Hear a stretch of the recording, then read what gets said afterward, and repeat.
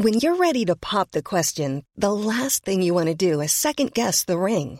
At BlueNile.com, you can design a one-of-a-kind ring with the ease and convenience of shopping online. Choose your diamond and setting. When you find the one, you'll get it delivered right to your door. Go to BlueNile.com and use promo code LISTEN to get $50 off your purchase of $500 or more. That's code LISTEN at BlueNile.com for $50 off your purchase.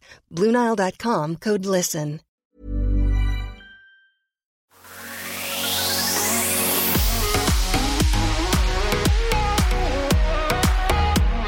Welcome to My Millennial Property. Emily Wallace here with John Pigeon as always, and I took it upon myself last night to jump in the Facebook group, the My Millennial Money Facebook group that is, and ask the people what questions do they have for us. The biggest thing about doing this podcast is we want to add value to you and know what you want to learn about. So being in that group, and if you're a first-time listener and have no idea what I'm talking about, just search My Millennial Money in the Facebook search bar. It'll come up and you can join the group. You've got to jump through a few hoops to get in there. It's pretty stringent. Not.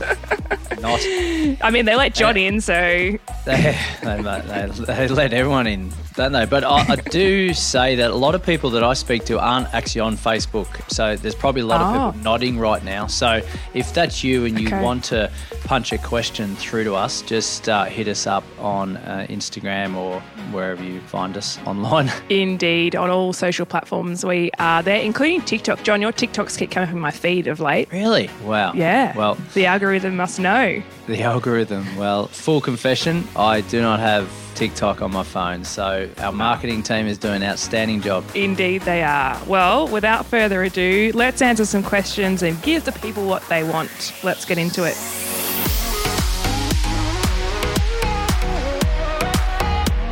Okay, so Daniel Quinn talks about depreciation on new apartments with strata versus potential maintenance on existing and lower depreciation. A bit to unpack there, Emily. Yeah. I think a lot of, well, the common, I suppose, thread I get from people is I've sat down with my accountant, they said I'm paying too much tax, and they reverted to you need to buy a new car if you're a business, or you need to have something you can claim that's quick and easy, and that often leads to new buildings because the building goes down in value and the depreciation you can claim at its maximum. Each year it gets older. So Daniel's saying, well, do we take that free grab, although you pay it back essentially when you sell it? Do you take that depreciation or tax benefit in the year that you own it right up front?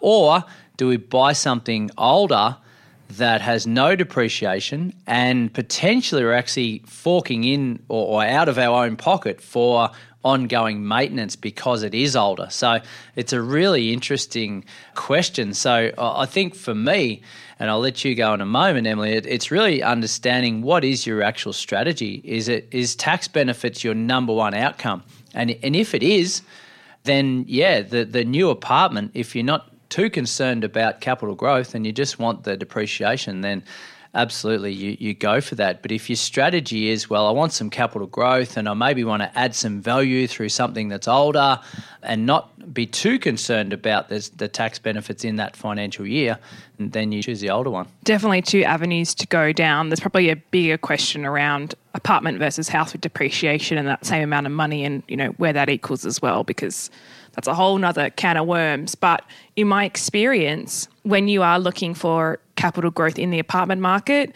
the ones that perform the best are those 70s, 80s brick builds that probably do have a level of maintenance, but also sometimes not to the extent of a newer build, because with newer build usually comes lifts, car stackers, some form of amenity or common area, a bit more high-tech security, like maybe they've got 2 doors to get through with a fob swipe, that you have to maintain, and electric gates and all these things, whereas whilst an older apartment might not actually strike a depreciation schedule because of its age, you certainly could have value-add items that maybe you could put a depreciation schedule on over time. The rules do vary on that, but there are ways around it. I think as you said, John, it really depends on your strategy as to what you're actually going for.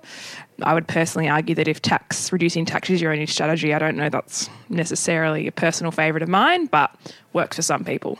Yeah, and I think it's always been a bit of a byproduct for investing, hasn't it? But a lot of people put it to the front of the line because their accountant has strongly suggested, look, you need to reduce your tax. You're at the highest tax rate of 45 cents or whatever that might be, so we need to make a dent on that. But yeah, I think we probably both in agreement that if we're just searching for depreciation and let's go and get the newest thing possible without any sort of consideration of capital growth and thinking about how many's in the complex and are we paying what we should be paying for that particular unit or apartment, what is it renting for, etc., then yeah, we may bring ourselves undone over the long term. Yeah, and I also think don't underestimate the potential extra costs associated with a new build, because I've spent a lot of time of late buying apartments for first home buyers, and the biggest thing I've spent time doing is investigating the body corporate fees, and a lot of them, because they're starting from a nil balance of a maintenance fund, they've actually got higher levies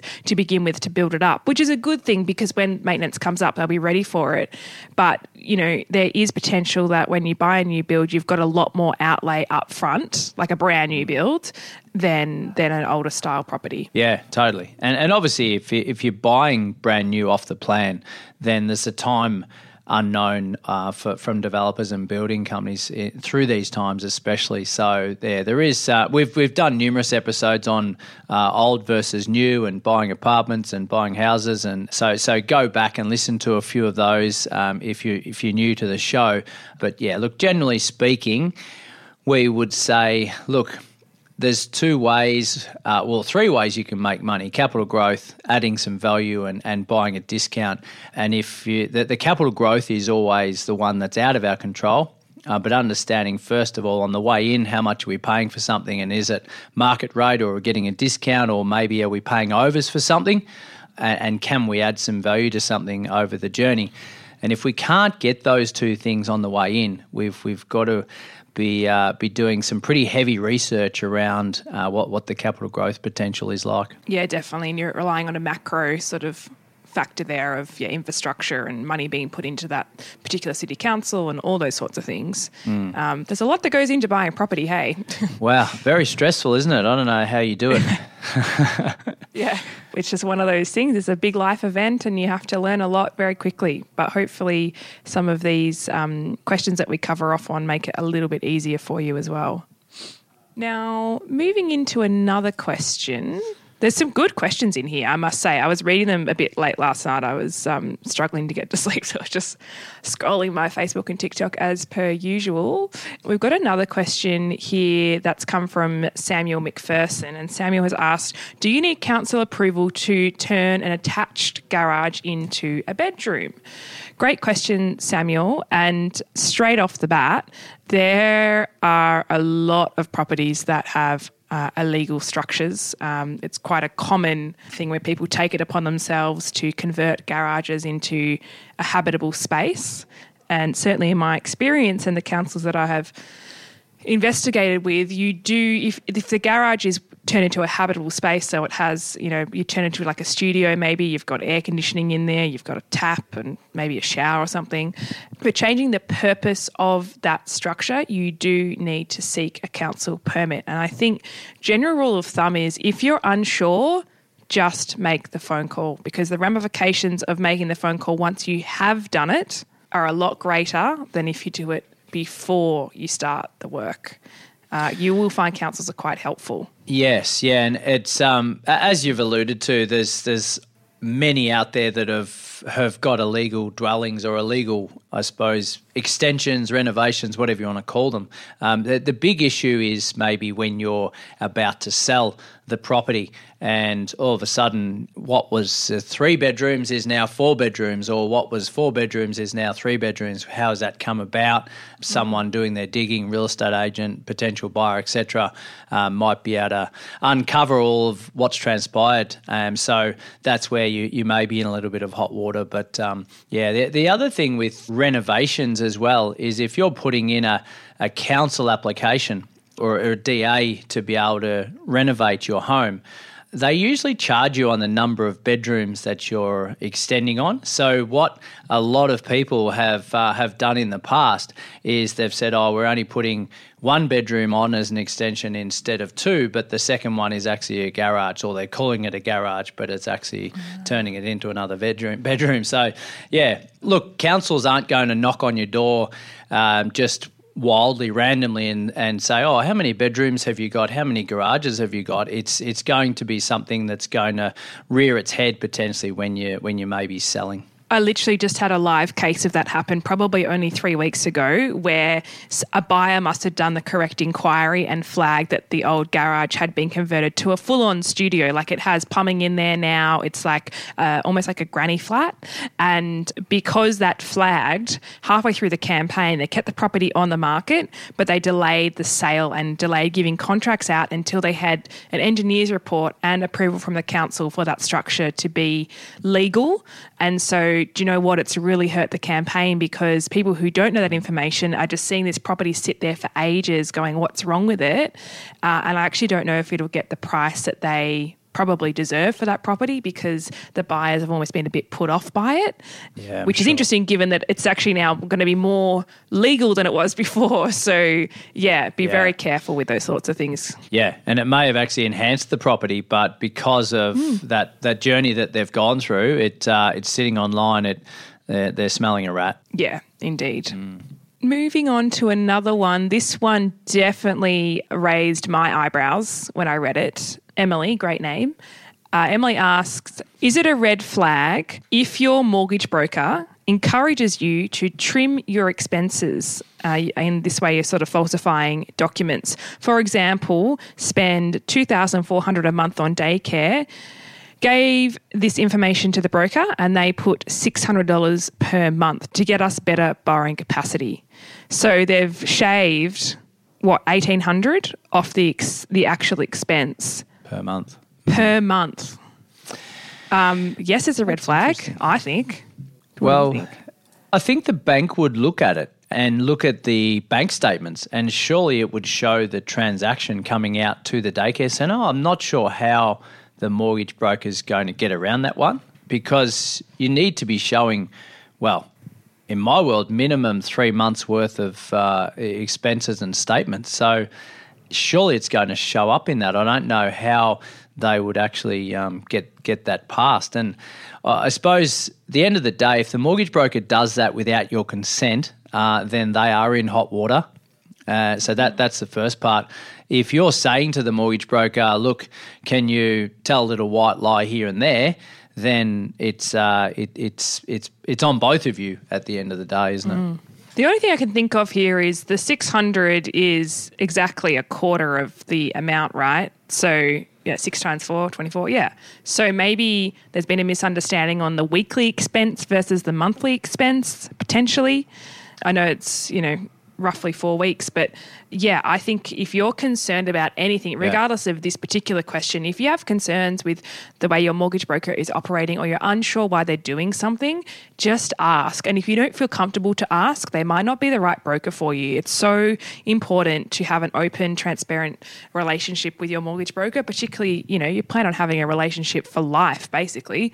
So if you can't ask a question around that, you feel unsure, maybe you might need to consider your relationship with the broker and potentially look elsewhere. Yeah, no, that's a really good point. If you're asking 47,000 people in a Facebook group first, then it may be just a communication thing on the other end. So how many we have? 47,000? Oh my goodness, we do. That's so many people. Imagine speaking to that many people, John. Imagine if we had all those people in a room. Always think about that. It's totally off the topic of running a podcast, but when a bus ad comes past and someone's paid like $15,000 for a bus ad, and I'm just interested as to how many people it actually captures. A lot. Anyway. And how do they know? How do they know? Okay. Glenn James asks, are you coming to New South Wales? No, Glenn, that's not that is a question, but it's not relevant to the group. But Emily thought I was in Melbourne and I scooted out of there.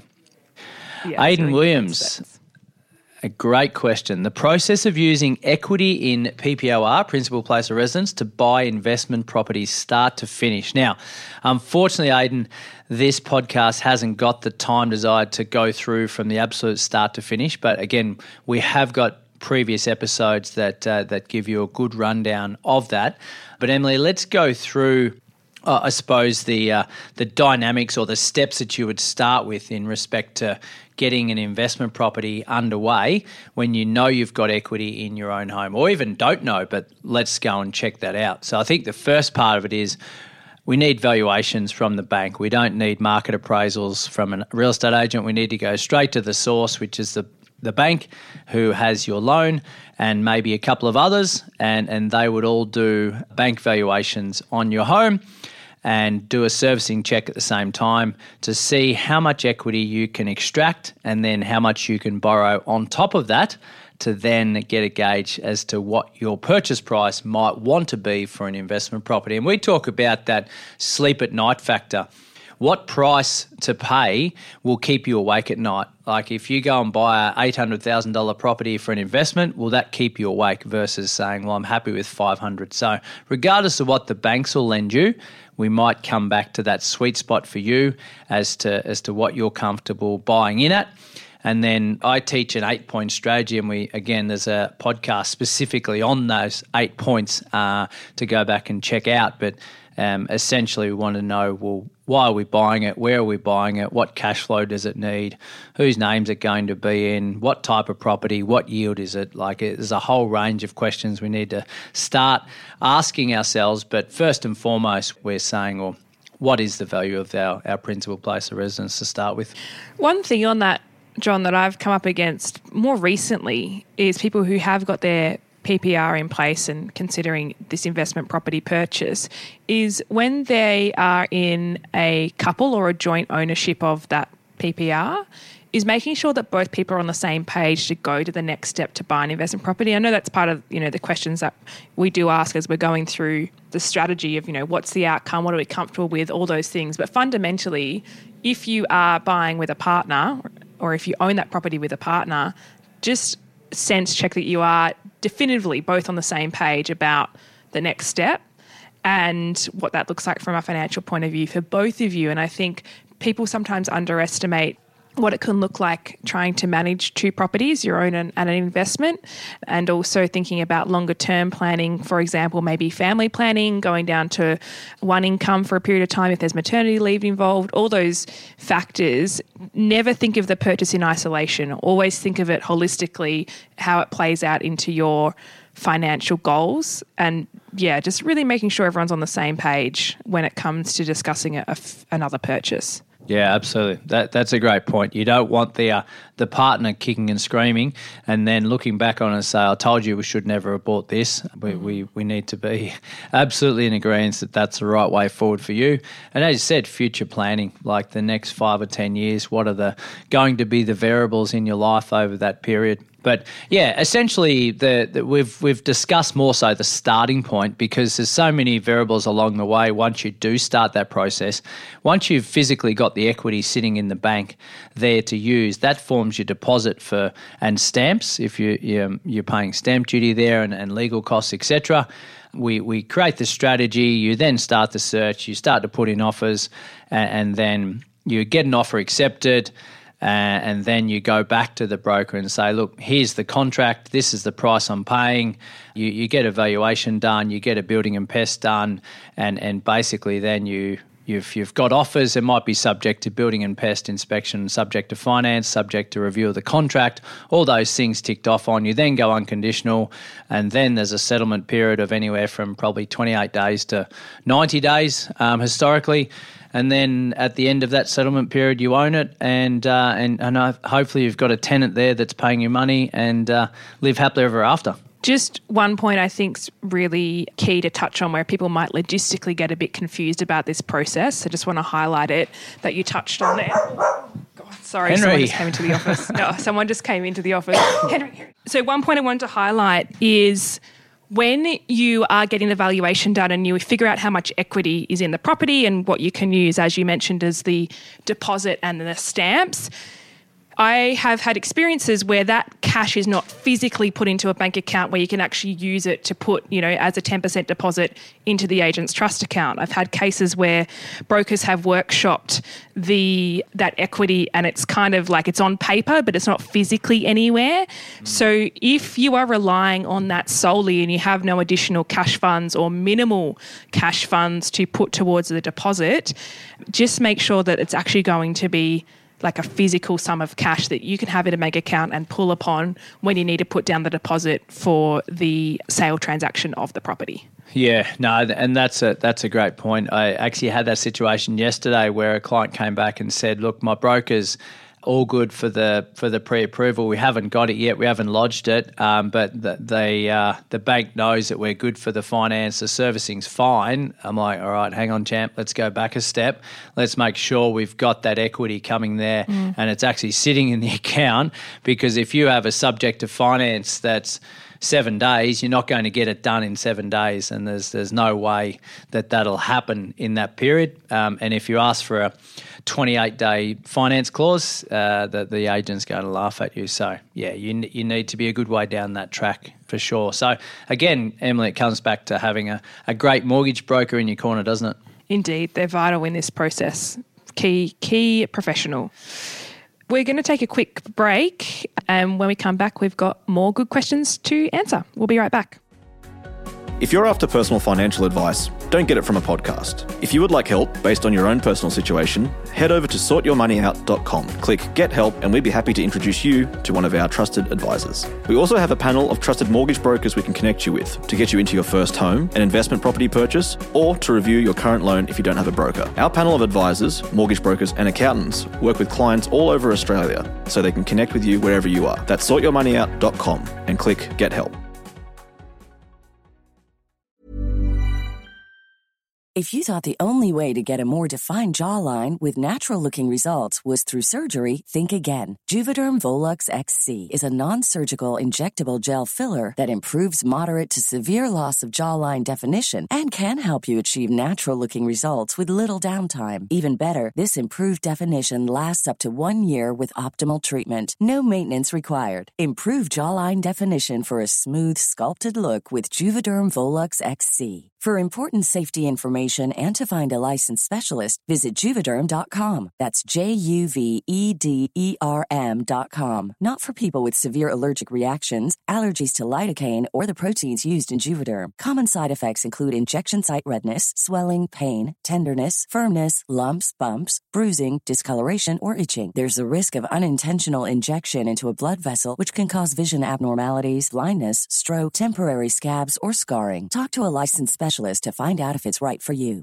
I'm Sandra, and I'm just the professional your small business was looking for. But you didn't hire me because you didn't use LinkedIn Jobs. LinkedIn has professionals you can't find anywhere else, including those who aren't actively looking for a new job, but might be open to the perfect role, like me.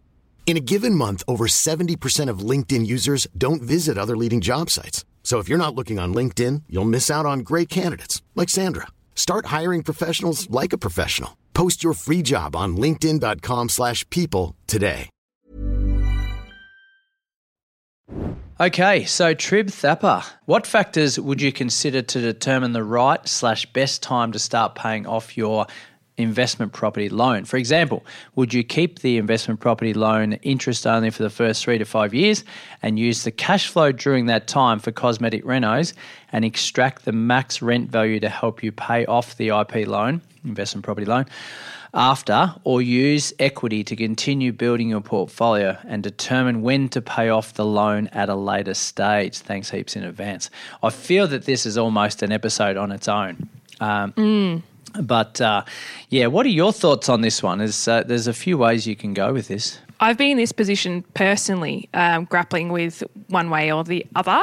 And I think the biggest thing that comes along the way is considering the end goal and the overall picture, because that will actually help determine which avenue you take. In terms of keeping it interest only for the first 3 to 5 years and using that cash flow for renos, if it warrants that, for sure. But then you also, you might have a surplus that you're not doing renos, you're just getting plenty of rental income, it more than covers the mortgage, and you're almost stockpiling that to then pay down some of that principal when the time comes, which is not a bad idea. On the other hand, though, if your serviceability is there and you can go from, property number 1 to 2 to 3 really quickly and accumulate, you're in an accumulation phase, then there would be a case to say that using that equity as soon as possible could be a good idea. I think I kind of did a halfway myself, so almost like a combo of both between 2 properties, and that sort of met the needs that I wanted to fulfill. I think bottom line is overall picture and overall property planning would determine what avenue you take. Yeah. Okay. Yeah. Very good. I think first and foremost, have we got a principal place of residence? Because if we have, I think that needs to be the sole focus of paying down that loan, because I refer to it as bad debt versus our investment properties that are good debt because we can claim the running expenses of it, provided that we're working in Australia at the time. So that's my number one priority. If the banks force me to pay principal and interest on particular investment properties, then obviously and we've tried to go to other lenders and it hasn't been successful, then obviously we have to, I suppose, bow to their needs. But for me, it's paying down your own mortgage first. Now, if you haven't got your own mortgage and you're a rent-vestor, which is fast becoming the majority of the world right now because buying your own home in the location you want to live is not always possible, then that's a different conversation. Paying down the loans gives you equity, as you mentioned, to go and do more, to go and buy more property, basically. But the running costs of P&I across 2, 3, 4 different properties can add up quite a lot. And I think those that have maybe in these times that maybe started off on P&I at 2% that are now paying 6% on 2, 3, 4 loans are going to come into a heap of financial stress at the minute. Doubled with the fact that their servicing may have reduced. So they go back to the bank and say, look, I want to convert this back to interest only. Sorry, you can't, because the running costs of that property have lifted by 4%. Your servicing's reduced because the living expenses have increased. You have to stay on P&I. And now that might sound counterintuitive. How can I not afford interest only when I'm paying P&I? That's the way the banks look at it, because essentially they're judging it on a smaller loan period. So, yeah, I think we want to think about what's our worst case scenarios, and the worst case scenario is I start with interest only and I can always go up to P&I at a later date. For Trib, if he's saying, well, I've got 3 properties, I've got some spare cash sitting around, I don't want my owner-occupier at any stage, that gives you, I suppose, maybe a strong decision towards paying some of those loans off. And what a great position to be in, hey, to have the choice as well. I think it's so often we talk about these questions or, where people are at in their property journey, and it's just important to acknowledge that even having a property in this environment is like a milestone. So, absolutely. Yeah, and the way forward is certainly in having some good professionals on board as well to make sure you're getting the right personalised advice along the way. Yeah, absolutely. So and I think, you by the sounds of it, John. He's got you to lean on. And I suppose just to finish off on that, like people say, well, if you're only paying interest only, you're never actually paying the home off. How do you actually get equity? Well, the equity comes in the form of the capital growth in that particular property, and it gives you cash flow to be able to maintain your lifestyle, but also, as I said, go back to your principal place of residence debt. Next question that's somewhat along the same lines, or sort of. Matt Warren asks, the considerations for someone purchasing a first property and trying to decide between their own home or an investment property. Super handy if you can mention any professionals to chat to or resources to check out.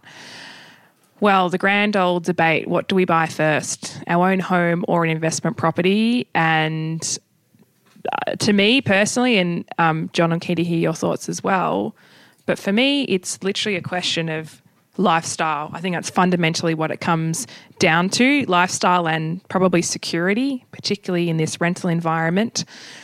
A lot of people who probably were happy going down the path of being a rent investor for a period of time as their first avenue, are now changing their minds that they want to be a homeowner because they want the certainty of not having crazy rent increases, not having a landlord sell from underneath them and being displaced constantly, and just want that piece of security fundamentally tends to be a key decision-making point in buying a PPR as their first purchase.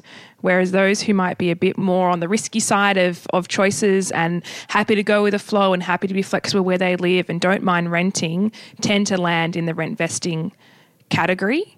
And I typically find in my experience, these are people who don't usually have dependents, so they're not relying on being in a certain school zone. They're a bit more carefree in their movements. They're not really tied down to anything. And so therefore renting and potentially being moved rental to rental is actually not too much of a concern to them.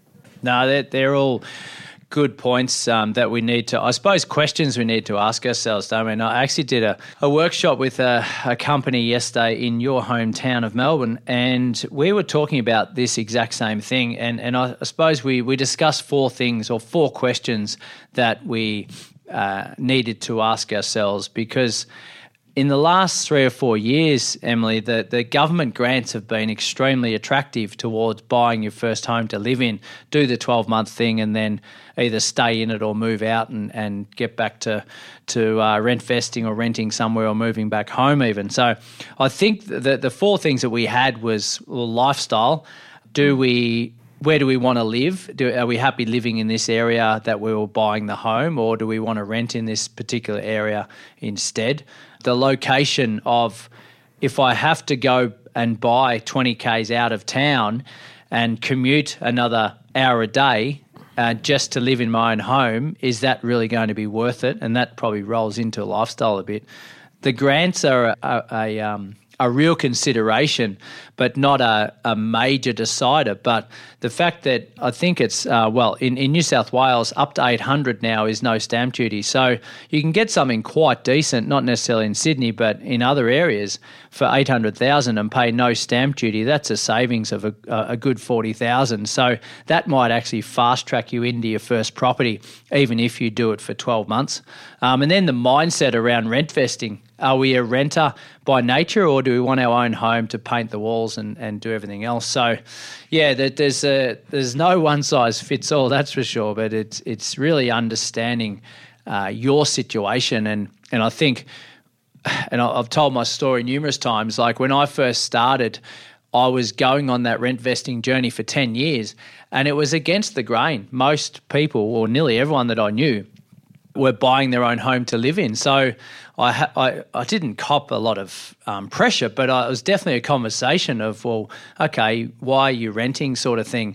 So you've got to be comfortable that that's going to be your strategy. But there's a bit of a hybrid now of, okay, I'll live in it for 12 months, or I'll bring one or two friends in to help pay the mortgage, and I get to live in my own home, and the mortgage repayments are a bit more feasible because I've got a couple of tenants. Indeed, and I think, fundamentally, what works for you doesn't work for everyone.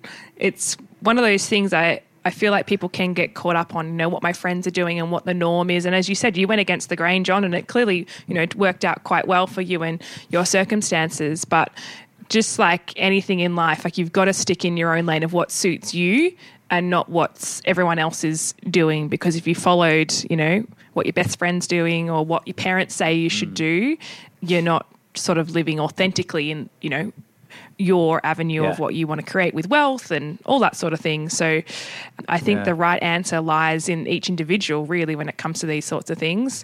And either way, you're buying a property, again, like acknowledging that's a huge milestone in itself. Like, we're extremely entitled, aren't we?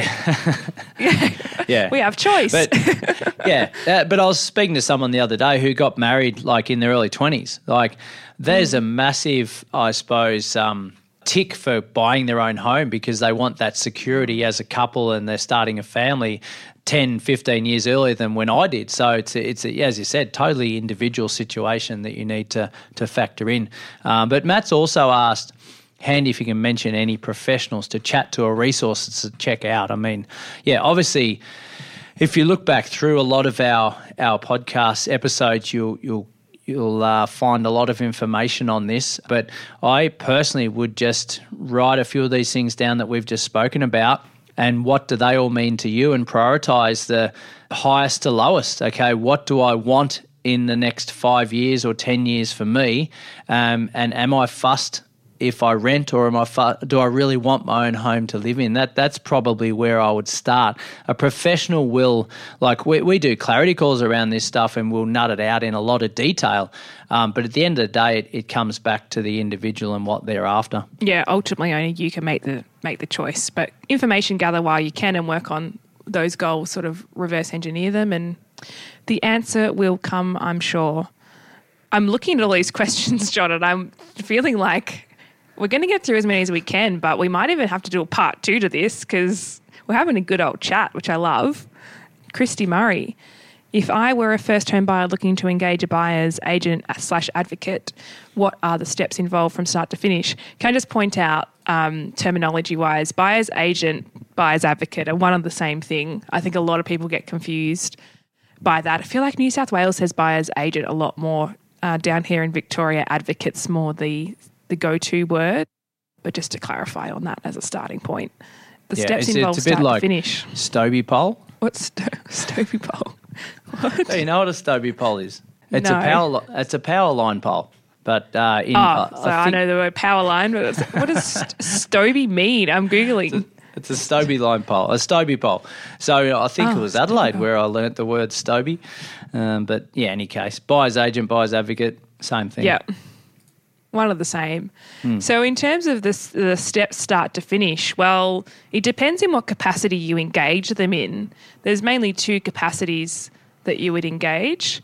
So just as a starting point, there are 2 key capacities that you would work with an advocate. One is when you identify a property that's most likely on market that you would want negotiated or you want the advocate to bid on for, and that's probably it's not as high touch, it's quite a quick process. They sort of inspect it, assess it and act on it for you. Whereas what most people would identify as a full service of work is a lot more involved. It's sourcing all options, inspecting, doing pricing reports on everything, identifying areas. Like it's a lot more involved, and it's an end-to-end process where you basically don't need to do anything except inspect the properties and decide which ones you like. That's, a lot of outsourcing to a professional where you just sort of get to enjoy the good parts and make the key decisions. Yeah, totally. Is that how you see it, John? I think is Christy saying first home buyer as in I'm going to live in it, I want to make it my principal place of residence in the short term? Yes, yeah. Specifically first home buyer. Okay, so yeah, look, essentially there's an element of emotion and an element of logic and research. So the buyer's agent brings the research and the logic into it, and the owner, Christy, brings the emotion. This is what I want. This is the locations. These are the things that I prioritise in my place. This is what I need, and then jointly you go about it together. But essentially, the buyer's agent is doing the heavy lifting for you, and you're, as you said, inspecting the properties and saying yes, no, or otherwise. Yeah, and ultimately you own the property, so you would sign any legal documents related to the property. It's your decision as to what you purchase, but that advocate or agent is very much there to be the voice of reason, and in many cases steer you away from some pretty big mistakes, or at the very least educate you. If you really like a property but there's a couple of key things wrong with it, it's outlining all those things that are wrong so that you're making a really informed decision. Yeah, absolutely. And we do the occasional owner-occ, but a lot of it is investing. But you're more in that owner-occ space, Emily. Do you have to find that balance between emotionally, this is what I want to live in and I'm the one paying for it, versus you coming in and saying, well, actually, no, I think this is a dog's breakfast because of X, Y, Z? Yeah, very much so. So we strictly just buy places that people live in, so a lot of emotional drive in there. There's only been ever one client who went really against my advice and bought something that, don't get me wrong, it wasn't a bad property. I just thought there was another property that would have been better. Now, they made the decision and they still stick by their decision. They love the property, and that's that element where, it's their personal preference of what they want versus my professional opinion of what could be better. But, you are constantly battling between head and heart. And, we've got to focus on making sure it's a really good choice for the long-term future of, what they're trying to create. Yeah, totally. Because a lot of the owner-occs that we do have that investment mindset. They're like, okay, I'm going to live in it for the short term, but I want it to be an investment, so I hope it grows in value so I can then continue to invest. So a lot of it's more in that research side, growth perspective versus I'm only going to be living in it for a short term, so I don't really need to have the bells and whistles. Yeah, for sure. Always a balance, and I think understanding the purpose of your purchase is the first question I always ask. What is the purpose of this purchase? If the long-term purpose is investment, then take away all the fluff and nice stuff and focus on the numbers. If this is our forever home or at least the 10, 15-year plan, then focus on, having those key attributes of what you definitely need to make it a forever home. I like it. And look, that's probably all we've got time for today, but just let's roll in nicely to your buyer's agent service, and you're out there to beat spring, aren't you? You want to get a heads up on beating all these, because especially in Melbourne, I find that the busiest time of year for buying property in Melbourne is always spring. Am I right? Oh, definitely. Like, it's the absolute sprint season. We call it the spring sprint because you literally just are running for 3 months to Christmas on trying to beat the crowds. And particularly this year, I'm finding a lot of people have already made the decision to sell in spring, and we're recording this in July, and they're starting to get handymen through to fix things or painters in, but there's actually this window of opportunity where the vendor will actually sell without doing the work. They're happy to sell prior. In fact, I mean, how good if someone could walk in and go, I'll take this off your hands. Don't worry about paying 10, 15K to get up to scratch. I'll just do it. So, we're trying to beat the rush at the moment, which is a challenge, but it's a good one. Yeah. All right. So if you're out there thinking about buying your home in Melbourne, then Emily is your first port of call to go and do that. Off market, on market, whatever it is, she will find you the best deal for you. So hook her up. Hook me up. Love it. Well, we will bring a part 2 on the rest. Like, if you posted on that Facebook thread and you didn't have your question answered, don't fret. We will come back to it in a future episode. We can't guarantee that, by the way. Oh, we'll try. We'll try our best. We're doing our best. We are. Yeah, and if you want to post on there, which someone has already, that you want it anonymous, then that's fine as well. Yeah, we're happy to keep you a secret. It's more than fine. Yeah, absolutely. Well, have a great week ahead, and until next week, I don't know. Bye.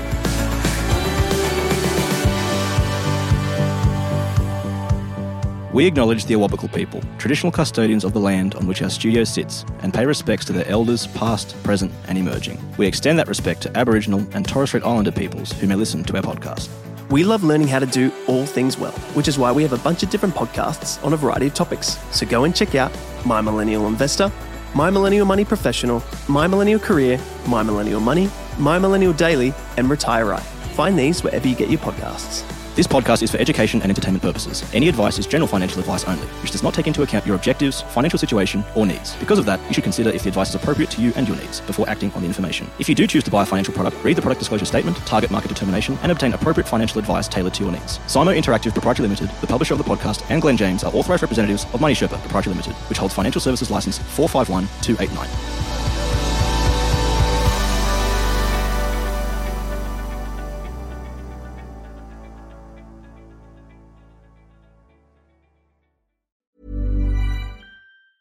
Mom deserves the best, and there's no better place to shop for Mother's Day than Whole Foods Market. They're your destination for unbeatable savings, from premium gifts to show-stopping flowers and irresistible desserts. Start by saving 33% with Prime on all body care and candles. Then get a 15-stem bunch of tulips for just $9.99 each with Prime. Round out Mom's menu with festive rosé, irresistible berry chantilly cake, and more special treats. Come celebrate Mother's Day at Whole Foods Market.